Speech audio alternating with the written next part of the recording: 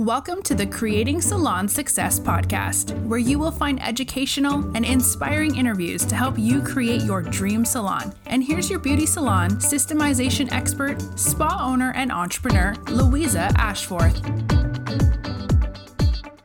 Hi, I'm Louisa from LA Training Academy, Creating Salon Success. I'm here this morning with Marianne, and just thank you so much, Marianne, for coming on today. Hi, how are you? I'm good, thank you. Thank you for having me. No problem, thank you. So I'm going to let Marianne introduce herself, and she can tell you a little bit more about what it is that she does. So if you want to just introduce yourself, Marianne, if that's okay. Thank you. Thanks, Louisa. So my name is Marianne Killick, and I'm a women's health coach and author and acupuncturist. And so I work with women to basically take them from feeling rubbish and frazzled and burnt out or hormonally imbalanced to feeling wonderful and recharged and getting their health in order. But more importantly, understanding their bodies and how their bodies and hormones work. That's my big thing, making sure women understand how their bodies work so that they can make the healthy choices they want to make. Sounds perfect. I think we could all do a bit of that sometimes. Oh, definitely.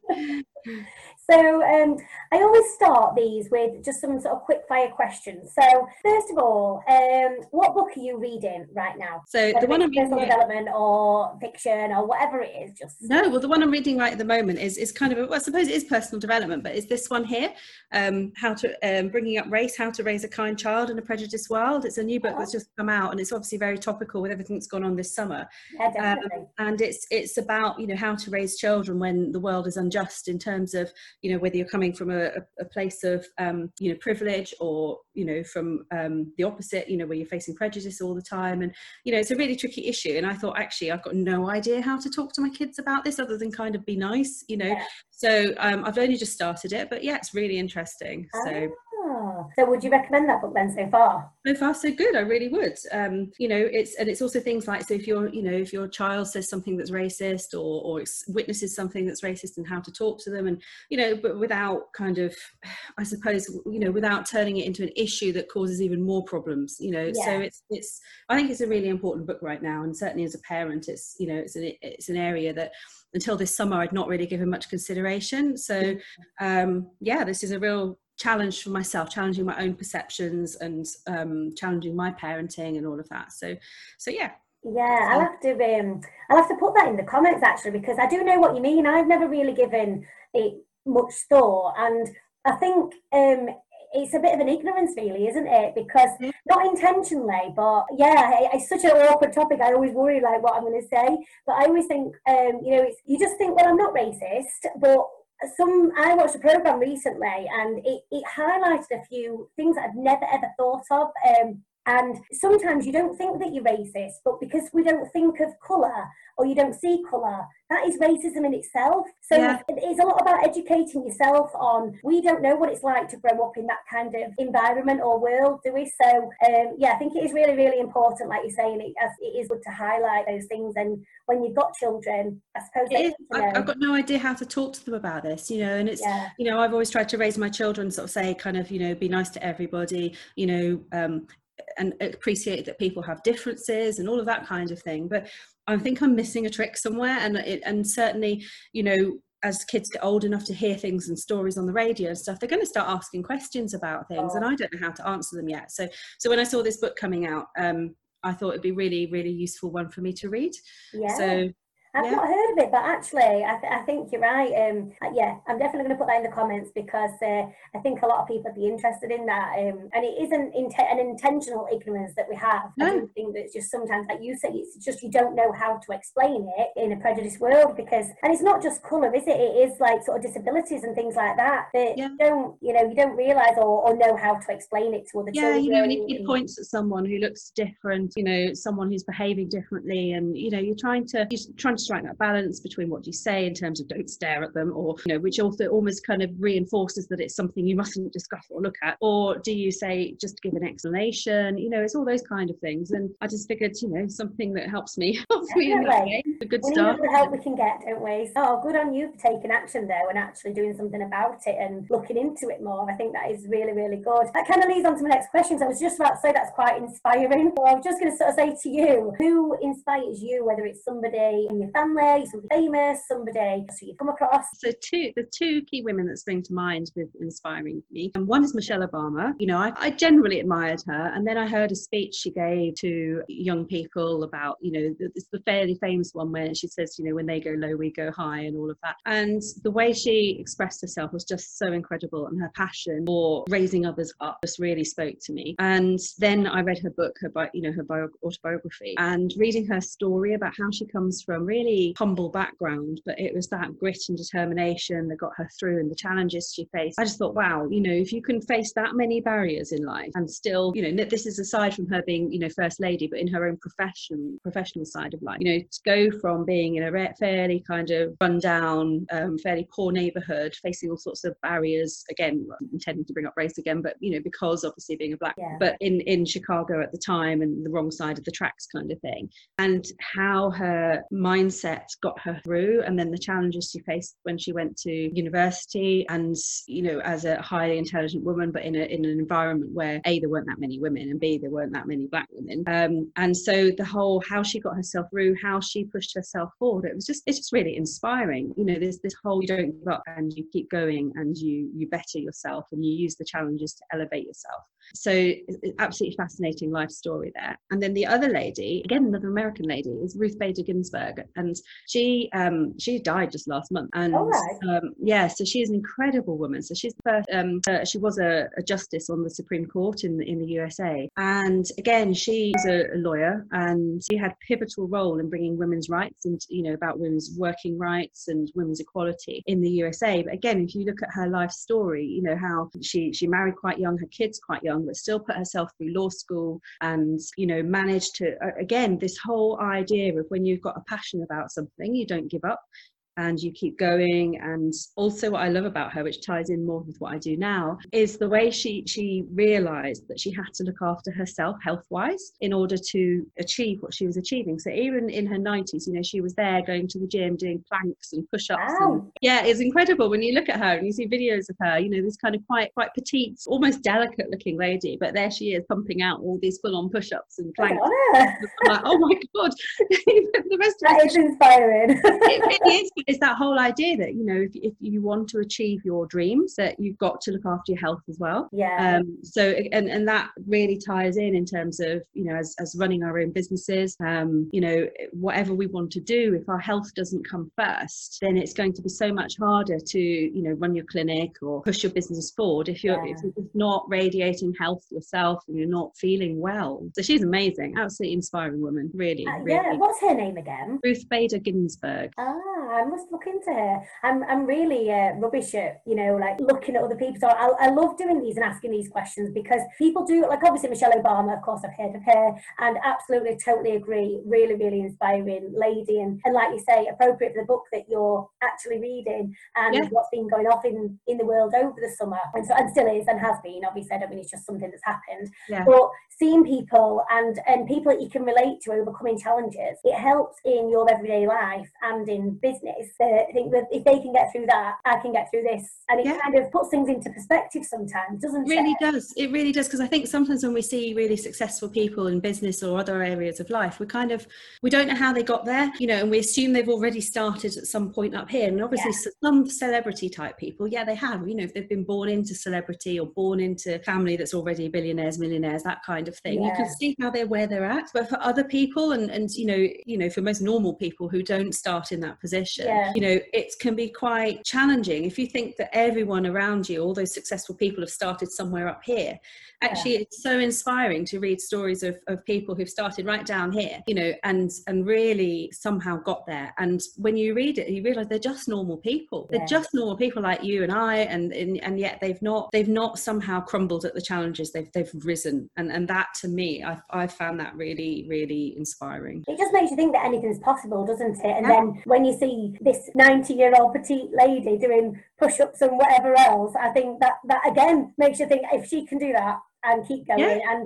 And like you said, we all spend time, especially as a woman, and I'm not saying that men don't, because of course they do, but especially we because we're known for multitasking, we multitask the kids, the house, the whatever, and for some reason we don't multitask on ourselves, and we think, well, all right, I'm all right, but then there's only so much we can all take, isn't there? There really is. And you know, I see women like this all the time in my clinic, and I see so many women in their 50s and 60s, and their health is really starting to fall apart. You look back and you talk to them about their lives, and you realize that actually, you know, they've done a cracking job looking after everybody else. They've they've raised their kids, they've cared for their husband, then they've cared for elderly parents, they've done all of this kind of stuff, and at no point have they looked after their own bodies. And that's because they just haven't considered themselves in that mix. They had to themselves, they've not been a priority, you know. And I find it really frustrating, because through my own studies, you know, and things that I've learned, what I'm realizing is what we do now, and particularly if once we're in our late 30s and into our 40s, if we don't get it right now and sort ourselves out at this stage, we are setting ourselves up for a really rubbish old age. So you know, and that's one of the reasons I do what I do, you know, because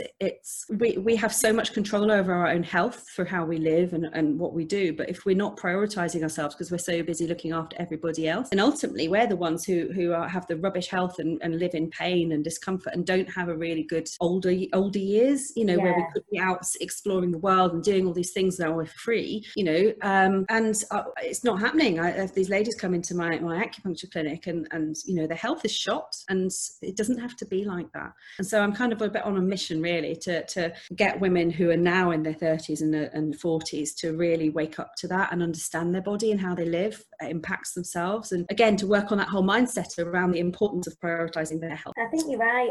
I on a very similar thing, I get that a lot. So obviously, as you know, I've got a beauty salon and do massage. I do a lot of massage and really love it. And it saddens me the amount of. I always joke and say men are my best clients, because they are coming from hell or high water. They are in that salon, they're having their massage. Whereas women, they'll often be like, oh, Freddie needs some new shoes, or I've got to go here, I've got to go there. And I just see them just like almost deprioritizing themselves. So they booked it, they're in. And don't get me wrong, a lot don't do this, and they are, you know, but it's about educating them as to why they need that. And, you know, instead of like gone from sort of like that's getting sorted, they're feeling better, they're not in that stress state anymore, but then they've gone an extra week and then another extra week, and then before you know it, they're almost back where they started, because months have gone by and you're like, oh, we were doing so well. And I get it. Looking after yourself is preventative care, isn't it? I think we've got a real mindset here in this, particularly in this country, that, you know, you look after yourself when it's going wrong. You know, that's the point. You do something about it. Actually, you know, the concept of preventative medicine is really a poor one. And, you know, coming from the sort of Chinese medicine background like I do, you know, the whole origins of Chinese medicine were that you use it to feel well, and it stops you becoming ill in the first place. I think if we can get women in particular to understand that actually they're going to do a better job of all the things they want to do if they use preventative approach of self-care in terms of, you know, making sure their bodies don't hurt, eating the right stuff, getting good sleep, all of that kind of thing, then they're going to be more empowered to do all the stuff they want to do, and the million multitasking things. You know, not that they should have to multitask in so many ways. No, but they can do it a lot better if they're feeling at least 95%, you know. So it's about, I suppose, like you say, preventative, maintaining that they're looking after themselves all the time, not waiting for them to have a problem to sort it out. It's about you do need that massage, you do need that acupuncture, you do need that healthy food to ensure that you don't get that pain, and, you know, you're less used when you're in bed for a week because you've let yourself get down, aren't you? Or when your back goes into spasm and, you know, you can't do anything for 2, 3, 4, 5, even 6 weeks because you're in so much pain. Whereas actually, if you've had the massage or the acupuncture treatment, then, you know, if you'd had it every, you know, couple of months, once a month, that kind of thing, you wouldn't get in that state in the first place. And, you know, that is the way out of long-term health problems, is that regular maintenance. It's not just throwing everything at it for, you know, 4, 5, 6 weeks when you're actually having a problem, and then as soon as the problem seems to go, you drop everything and go back to exactly what you did before. And, you know, it's funny, you see it all the time with patients, you know, when you're working with them, they feel better, they say, oh, I'm going to stop, and you're going, maybe a few more to really embed this. And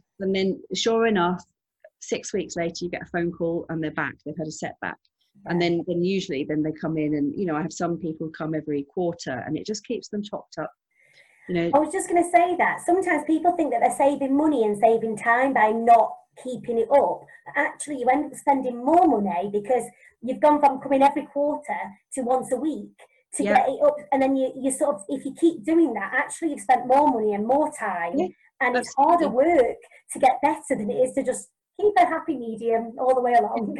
It really is, and it's the same again with, you know, hormones and all of that. You know, it's we don't think of our hormones unless we're trying to get pregnant, or, you know, it all starts going a bit wrong and we really notice them because they're making us feel rubbish. And actually it's kind of how, again, if we actually know how our body works, which women aren't taught, then if we know how our bodies work, we know how what we do impacts on all of that, and we can become kind of masters of managing our own hormones in many ways. And although we can't avoid things like going through menopause, we can smooth the path, we can make it less of a bumpy road, you know, and so it's preventative, you know, and that's what I'm really trying to work with women on at the moment on is understanding their hormones, understanding their bodies, but understanding what in their life impacts their hormones and how their hormones impact their lives.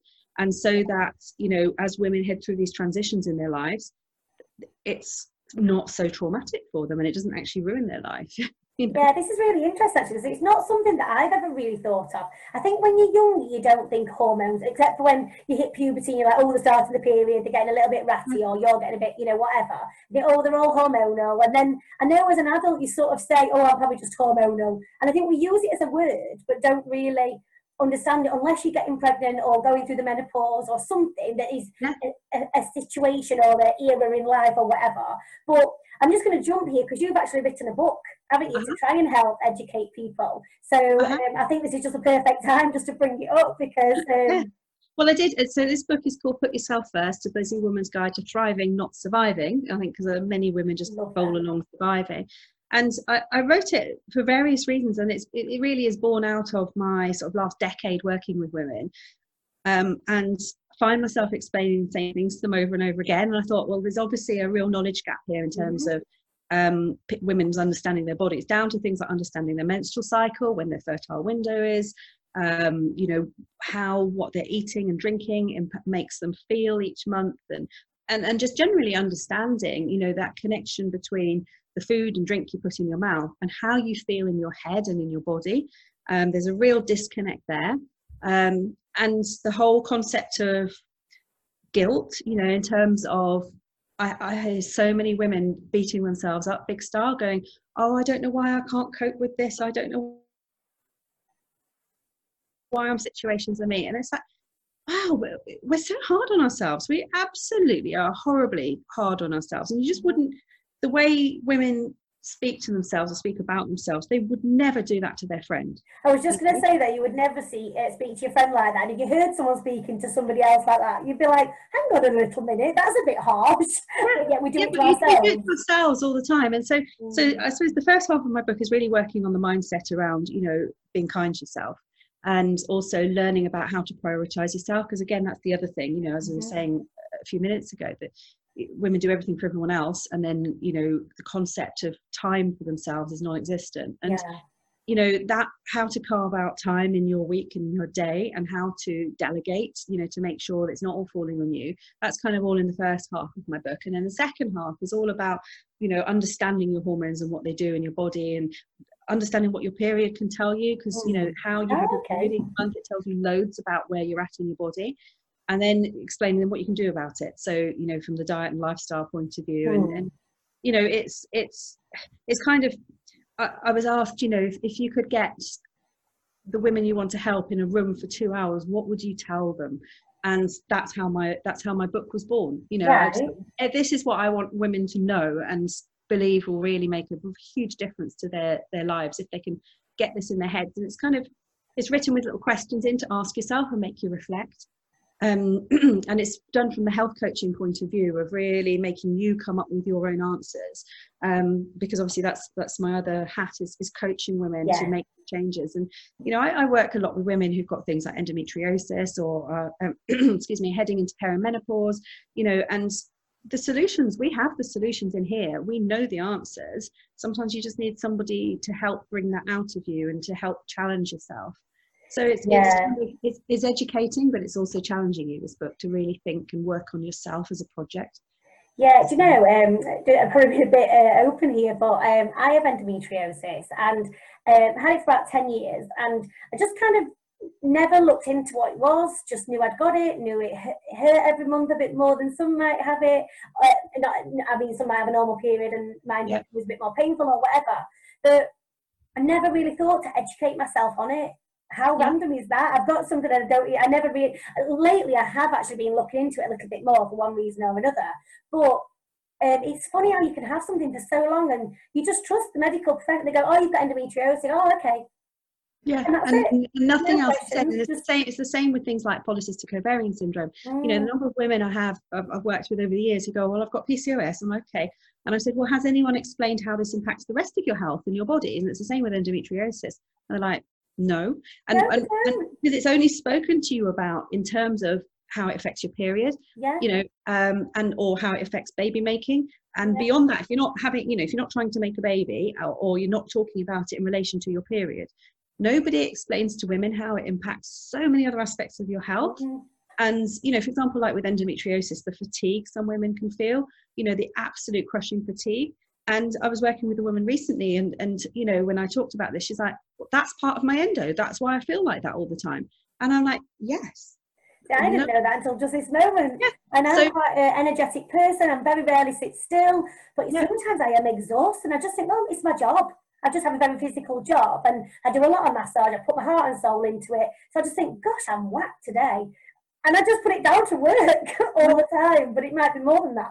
It could be, it might be, it might not. You know, everyone presents with endo differently, but you know, and that's the thing, because it does present with so many different other symptoms and issues around it. And you know, again, no one's educating women about the wider implications of these conditions on their health moving forward and long term.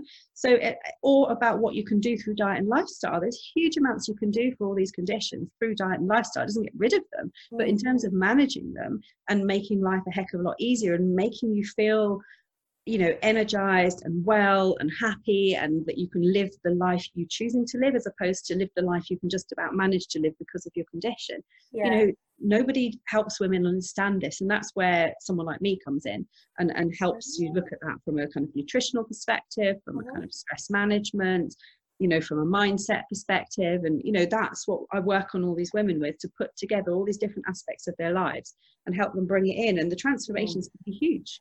I bet. And I've actually, because obviously we know each other through a mutual Facebook group, don't we? And I've seen a lot of people in this group reading your book, and it's on my list of things to do, as we do, to order. And you know, now talking to you, I'm thinking, gosh, I should have ordered this book like weeks ago. And I've seen it has helped a lot of people in the group already that I've just come across their odd comment, and I'm thinking, okay, but I never really sort of looked into it more until we're talking now, and I'm thinking, you know, we just need to educate ourselves more on ourselves, don't we? And we really do. And you know, it's a huge bugbear of mine that obviously when we're at school, you know, and we go through puberty and all the rest of it, and we get the talk, you know, about periods and all of that kind of stuff.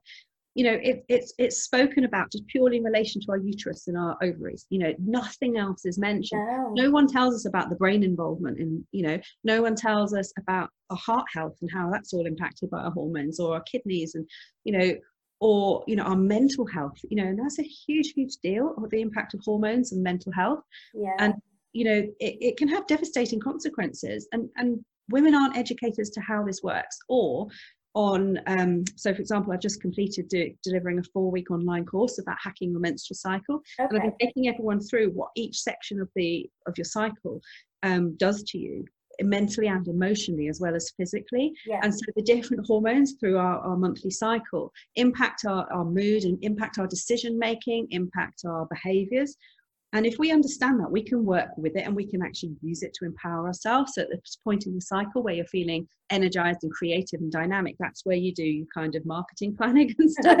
You know, and if you're at the point where you're feeling, oh, you know, there's no point in trying to, you know, design a new flyer or come up with a new course idea or anything like that, because you won't. Actually, if you just stick to doing your filing and maybe entering your accounts on your spreadsheet for those couple of days, that's all you need to be doing, because actually that's not the best time. And if you understand that about your cycle, you can use it to your advantage, but also know that, you know, when you're going to be a bit more vulnerable, you know, immune system wise, when you're going to be kind of open to trying new workouts, all of those things. And it's like, it's incredibly powerful, but we're not taught any of it. No, and we're not even really taught why we need to know. And it's only like just literally talking to you in 5 minutes. I'm just like, oh my gosh, I need to go on this course. I've never ever been interested in my menstrual cycle. And I've always thought, why do I need to know? It just happens. But that's because that's the education I've got of in, that's what happens. This is what happens throughout your month. I know the things of the endometriosis for me, other people, I know friends that have got, like say, polycystic ovaries, I know their little things that happen to them, but never thought of using my cycle to my advantage. No. Well, then, and you can, or also, if you're raising teenage girls, explaining to them that, certain times of their cycle, they're more likely to make some poor decisions over like making risky behavior decisions, at certain times in their cycle. So if they know this, and it's also recognizing your cycle and understanding it from a fertility point of view, as much as not getting pregnant as it is about getting pregnant, so that you can recognize what's going on for you, and again, if you understand your body like that, then you can make decisions for yourself as you move through life, so for example, if you notice that your cycle's changing but you haven't yet, say for example, met the person you want to be with or start a family with, you might choose to, if you're sort of mid-30s, go, well, hang on a minute, I noticed my cycle started changing, I'm going to go and pay for a private fertility assessment, see where I'm at, and decide whether I need to make some decisions, in terms of doing it alone, as more and more women do. I work with a number of women at the moment who are going down that whole starting a family by themselves. It's happening more often. Or whether you want to maybe freeze some eggs. There's all, again, it's things that people don't think about until it's too late. But if we had an idea of how our bodies work to start with, you have those choices, and therefore it's up to you to how you how you choose to make your life go, as opposed to suddenly realizing it's not happening. And we live in a world today, don't we, where we're so lucky that we've got this amazing technology and these amazing things that we can do. And I guess you just think, unless I'm a celebrity, I'm not going to freeze my eggs. Not that they're the only people that can freeze their eggs, but you think it's going to have a massive cost or whatever. And you hear it on the news that, I don't know, Posh Spice has done this or something, and you don't see that they are just normal people like us, but you just don't connect that that's the case. You just think, oh, I can't do that, just little old me. No, and again, you can plan for it. I mean, some of these things are quite expensive, but a lot of it, you could make the choices about how. Again, it's about having the knowledge to make the choices, isn't it? Yeah. And if you could choose to put some finance aside to deal with this issue, if that's what your choice is. But if you don't know, then you can't tell from looking at a 35-year-old whether their eggs are like a 23-year-old or like a 45-year-old. You can't tell from the outside, and it's. Because it is becoming more of an issue, but there's loads you can do through diet and lifestyle to help preserve your fertility a bit longer, to maximize your egg quality, all of those things. But if you don't know, how are you in charge of your own life? I think you just take it for granted, don't you? You think, well, I'm a woman, that's what happens, that's what will happen, and it's not always the case, is it, unfortunately? And or like you say, you don't meet that partner, or you don't. There's different things that happen in your life, and I like isn't it? I like what you've just said. It's about making those choices to take control of your own life. I think that is just a really, really good phrase that we should use today. we should we've got so much power over our own health in our own hands, and we don't realize it. There's so much information out there now about how you hear people saying, oh, everyone in my family has died of a heart attack, this kind of thing, or everyone in my family's had such and such. And obviously genetics play a part in our overall health, but this concept of we're born with a certain set of genes, but it's how we live that can often pull the trigger. And so it's understanding that, and then trying to load the dice back in your favor.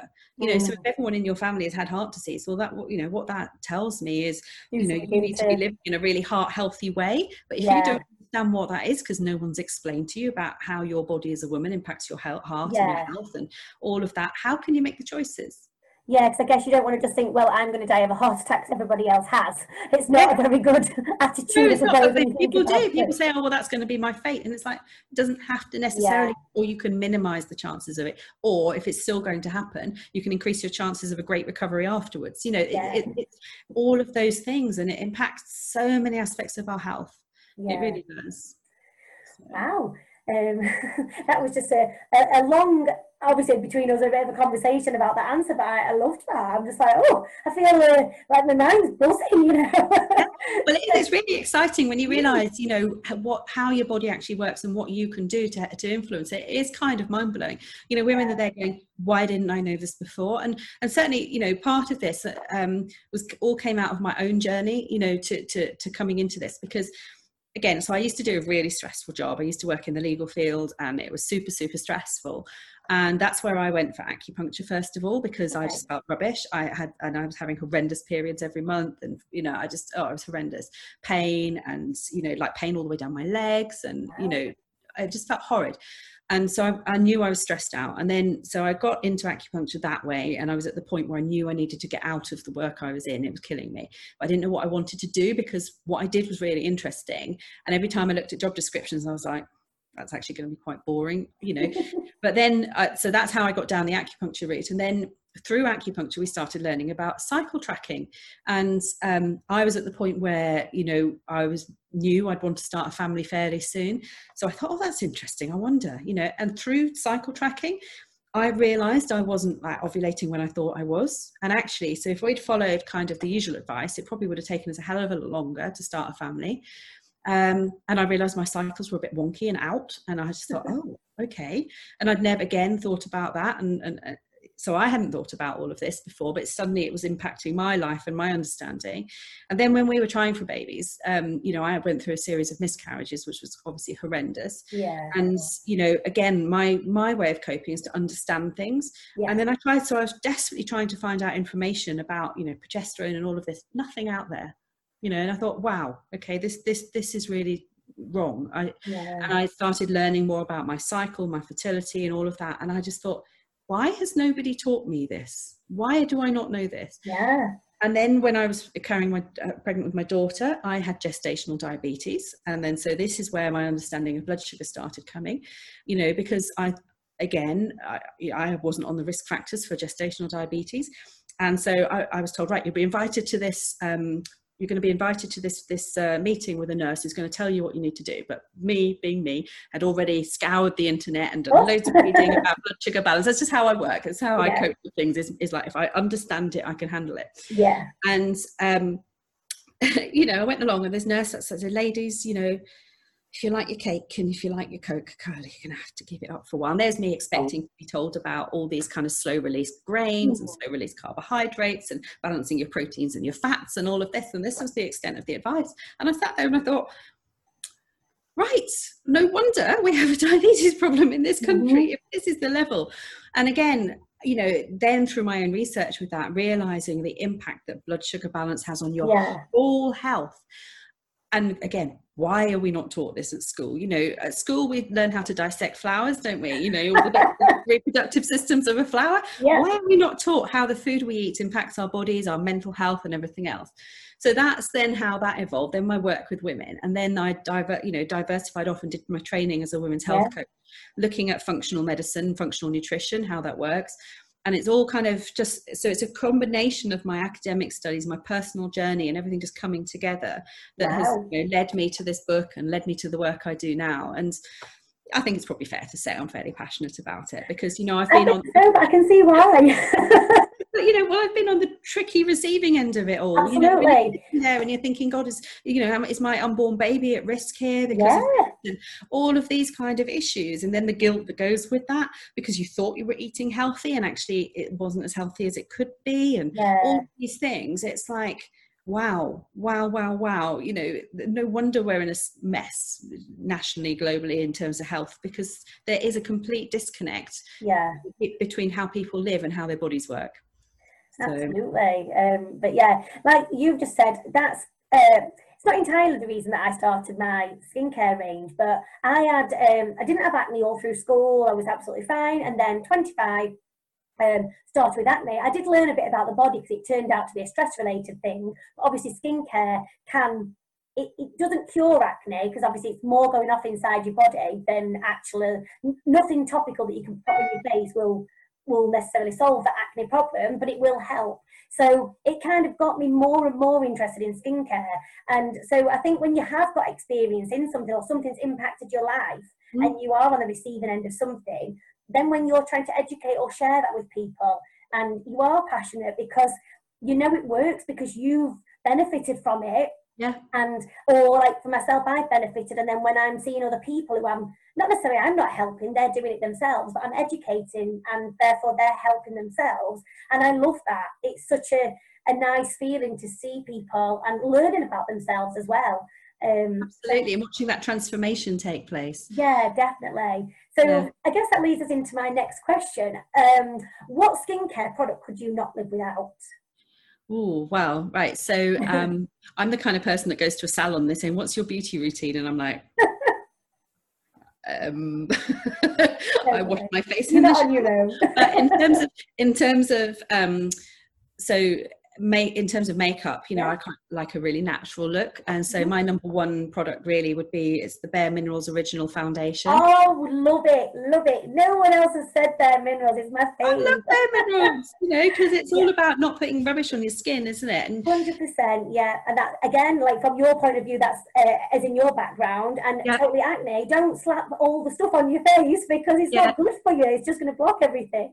I love it because I had a severe allergic reaction a number of years ago, and it burst some of the tiny wee blood vessels on the tops of my cheeks, and it means that I flush really easily. Like, so if I even sniff a glass of wine, that's it, boom, I'm right red.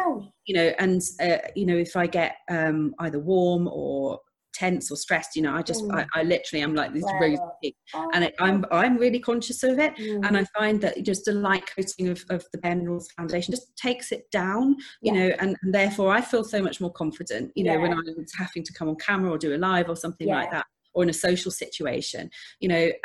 So I love the stuff because it's really light on your skin, and it's really okay.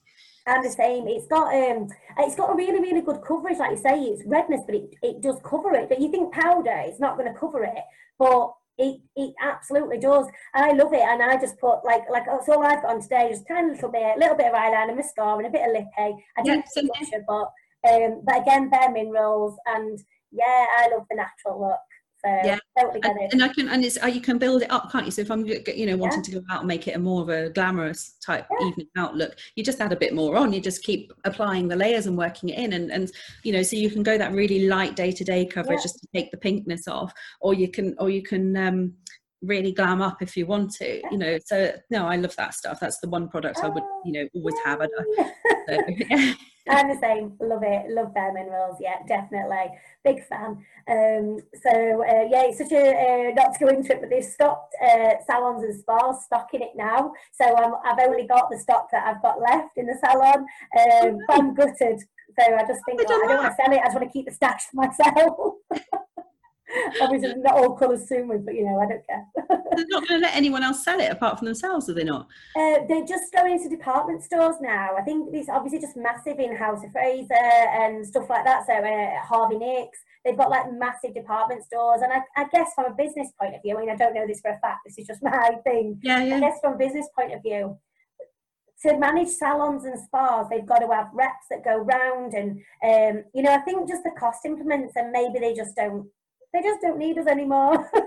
That's a real shame. Yeah, but I've still got the stock, and if I do like makeups or anything like that, I still use it. But yeah, I'm just a big fan myself, so I totally get that. So obviously we've been in lockdown. It's been a horrible situation, and we are coming out of it, but in it, who knows what we're doing right now. It's a bit of anything and everything, isn't it? But so for me, I became obsessed with this eggs and ham thing, and it didn't start off as an obsession. My husband made this ham in like the little cupcake tins, and just put an egg in it and put cheese on top. And then I just raved about it, because obviously my husband had made it. It was a little bit of a Facebook post going, oh my gosh, Andy's just made me these, they're so yummy.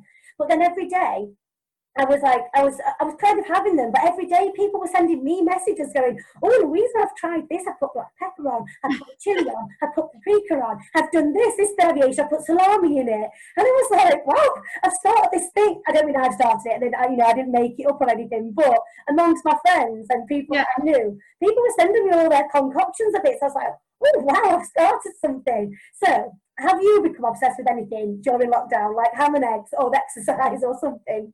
I wish I could say exercise. I was going to do, like, I was going to work out every day, and I was going to use this opportunity to do all of this stuff. No, I didn't. You know, I'm afraid I'm as human as the next person, and despite my knowledge, you know, lockdown completely really kicked my butt in terms of mentally, emotionally, not wanting to do stuff, all that kind of thing. But I suppose what I did get into, because I think I did really well, and I was really conscious of not like trying to turn to alcohol and all the rest of it through it. And then we got to about, was it end of May, June time, and there was yet another setback in terms of reopening my clinic and all of that. I've been doing quite well and not snacking and all the rest of it. And then one evening I was just like, sod it, you know. There was a big packet of crisps there, you know, the big kind of Tyrrell's type big bags. And I sat there and I ate the lots, and you know, and then every night for the next however long, it was a glass of wine, some crisps and all of this, and all of a sudden I was like, you know, expanding going on, and I was just like, this isn't good. And you know, I could feel the effect it was having in terms of how I felt. So I got into really exploring non-alcoholic alcohol drink substitutes. So yeah, and so my husband's like, now what have you ordered? You know, and all, because all I like wine and I like gin and tonic and all of those things, and I know, and I'm sitting there like enjoying my wine, thinking, I know, because I've written a whole chapter, or you know, I've written whole things about how alcohol does to your hormones and your liver function. And I'm sitting here quaffing my glass of wine, and I know it's not making me feel any good. But I thought, but I want something else, and it's really exploring, you know, that whole why do I want that drink. But for me, it's all about having that adult time and that down time where you pour the drink. So I thought, well, I know I don't want to just be drinking like squash or something. So there's a whole world out there of non-alcoholic, you know, kind of adult drinks, and I've been trying these like fancy kombuchas, which are meant to be a bit like white wine, and some of them are quite pleasant. I've been sampling all the different 0% beers, you know, there's loads out there now. And then there's also all these kind of gin and tonic pretend drinks and all the rest of it, again trying to keep it low sugar and all, what have you. So I've got really into trying all these different drinks, you know, because I was so conscious of what I was doing to myself. So yeah, that's kind of what I've got into. I love it. That is definitely a new one. So you know, people say the same, like the exercise or the whatever, or I've been doing this routine or that. I love that, non-alcoholic. So you've literally explored every. Have you found any vodka and something non-alcoholic? Gin and tonic substitutes, because they use kind of like, you know, the juniper flavors from the gin and everything. So they use the botanical side of things, but in a tonic type drink. So you've got the flavor. Okay, you don't obviously get that hit of the alcohol, but it's still the flavor, and it's still, if you put it in a nice, you know, the kind of glass you put your gin in and all the rest of it, and maybe put a slice of lime or lemon in, or as you would with your gin, then you get that whole, this is my time, this is my well done for being a good adult today moments, you know. And same with the beers I find taste much more beery, you know. You do get that feel of I'm having a drink, and yet it just shows really it's not the alcohol bit you need, is it? It's that mental downtime, the action of pouring the drink and sitting down and going. Because I can't, you know, if I go somewhere and my friends laugh at me because I love vodka and I love wine, but don't give it me in like a plastic beaker or something like that, because I'd rather just not drink it. And people go, why, Louisa, it's just the same. And I go, but like you have to say, it's the feeling I get when I've got a fancy glass and or a nice glass. I mean, it doesn't have to be a posh glass or anything like that, but I like it to be a glass and clean and stuff like that. So I don't want to be drinking out of a water cup. I'd rather just not drink. So I think you're right. It's not necessarily drink to get drunk.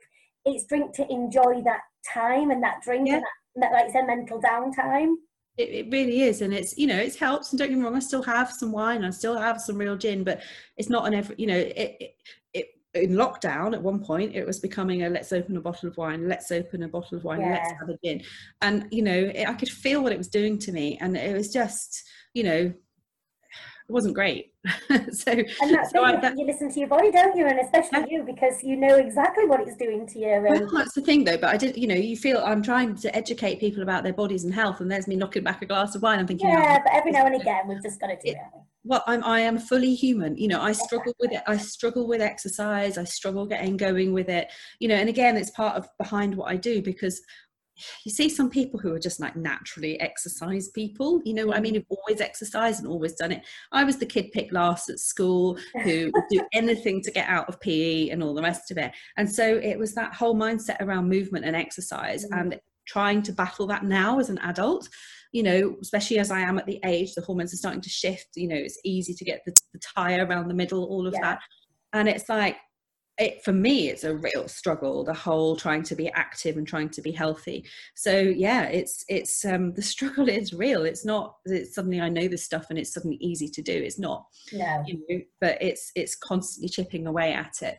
And so for me, trying to, you know, make sure that I manage around alcohol is you know, I've never been a problem drinker, but from a health perspective, you don't have to be a problem drinker for it to be damaging your health and hormones, you know. And so I'm just so conscious of that, and, you know, conscious of, I want to kind of lead by example, you know. I get that. So, but yeah, I've had a great time ordering all these random drinks. Some it's very interesting. With more success than others. I've yet to find a substitute wine, like a red wine, that actually tastes like something you'd want to drink.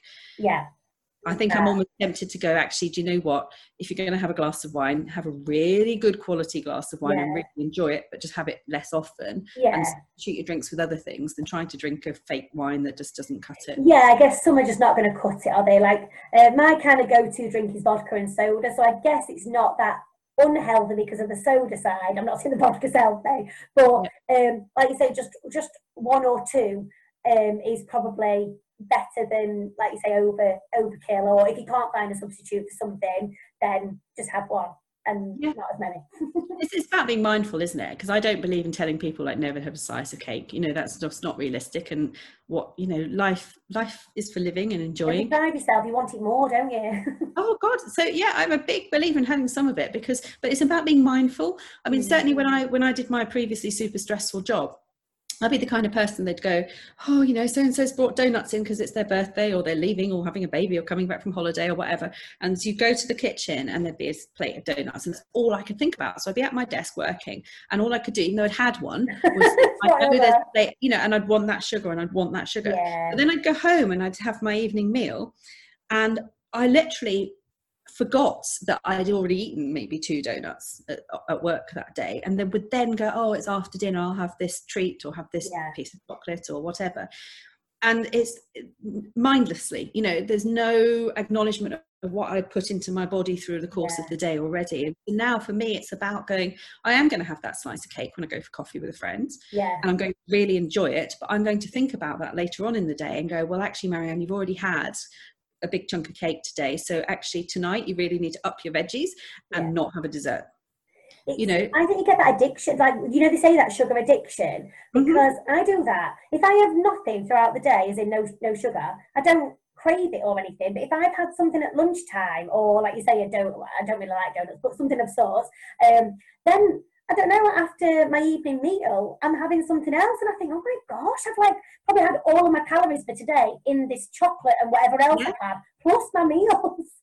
And then you wonder why it's like, you know, over the course of a year or so, you kind of gone up a size. And I remember a lady I worked with before, she's like, oh, you know, when I was in my 20s, I struggled to stay, you know, around the 9 stone mark. And in my 30s, I struggled to stay around the 10 stone mark. And now I'm in my 40s, I'm struggling to stay below 11 stone. And I remember thinking, well, and do you know what? I've had exactly the same battle. And you know, it's a work in progress, and it is constant work to you know, stay on top of it. But now I'm becoming more mindful about how I eat and what I eat. It is easier to do, but it's this disconnect, brain, body. We're so out in somewhere up in our heads with everything we've got to think about, that you're right, you go home and you forget that you've eaten the treat during the day. And I think it's sort of almost, if you think you've forgotten about it, you can almost justifiably have that other piece or that other thing. And like you say, it is that disconnect. I think if we switch off from it, then we think we're all right, but actually being more mindful will actually probably make you make better decisions. Yeah, it was just going, okay, well, do you actually need that? And you know, one of the things that really helped me start that process was when I was pregnant with my children and had diabetes. And, you know, suddenly, and again, this is a real psychology I think a lot of women have. When I was carrying those babies and I knew like eating a chocolate bar was going to potentially harm my unborn child, I was able to look at that chocolate bar and Wow. totally resist, because I was like, that's going to hurt my baby. And all of a sudden, that chocolate bar was not attractive. Yeah. The moment I delivered, I sent my husband to Patisserie Valerie to bring me, right, this big chunk of cake and everything. And he brought to me, I was on the labour ward, or, you know, Bless you. a few days, and he brought me this Patisserie Valerie box. I'm like, Oh, no.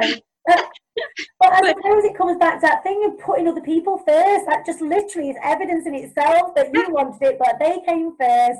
So no, but the minute you don't have to put them first, I'm on it. I'm having it all. well, it really is, and it's kind of that psychology of why do we not view ourselves as worth enough, you know, to look at the chocolate bar with dispassion. But you know, it's kind of, if you start thinking about what is in something and how is it serving my health, you know, you can okay, not all the time, you know, go and enjoy the cake, with your friend, do whatever. But then when you get to the evening, going, okay, how have I benefited my health today? Have I had veggies? Have I had some good protein? Have I had some good fats? Have I what have I done on the sugar side of things? Okay, so now my evening's going to be dictated by that. Yeah, I like that. So, do you know what? Gosh, I've loved chatting to you. I'm so inspired. I feel like we could chat all day about this. It's such a massive topic. It's really interesting. So job on the list is to definitely buy that book. You know, because this is the kind of book you can give your girlfriend. Am I all right to share your details actually? Because then I'm guessing you'll put something on your business page anyway. No, absolutely. But yeah, I'll be putting stuff on there. So feel free to go and have a look. Feel free to follow me as well for all sorts of definitely pieces.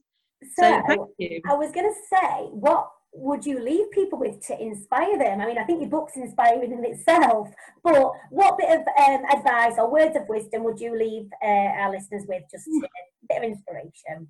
I'd say the whole thing has been inspiration, but I'd say the key thing to take away is trust that you've actually got more control over your own health than you think you've got, and that everything you do, think, eat, encounter has an impact on your health. And if you can start thinking in those terms, you will start making different decisions. Brilliant. Thank you so much, Marianne. It has been so interesting to talk to you. And I really, really hope people buy this book, because I think it's just really, really important for women and everybody to educate themselves. So thank you so much for coming on. You're more than welcome. Thank you. No worries. Thank you. Thanks so much for listening. I'm Louisa Ashford. I hope you have got so much value from this podcast. As always, thank you so much to our guests for coming on. Now, if you haven't already, please subscribe to my Podbean channel, and also don't forget to take a look at my YouTube channel so you can see all of these exciting videos. There is also the membership site, louisaashford.co.uk, and of course the free Facebook group where there is loads of educational material creating salon success. Thanks so much.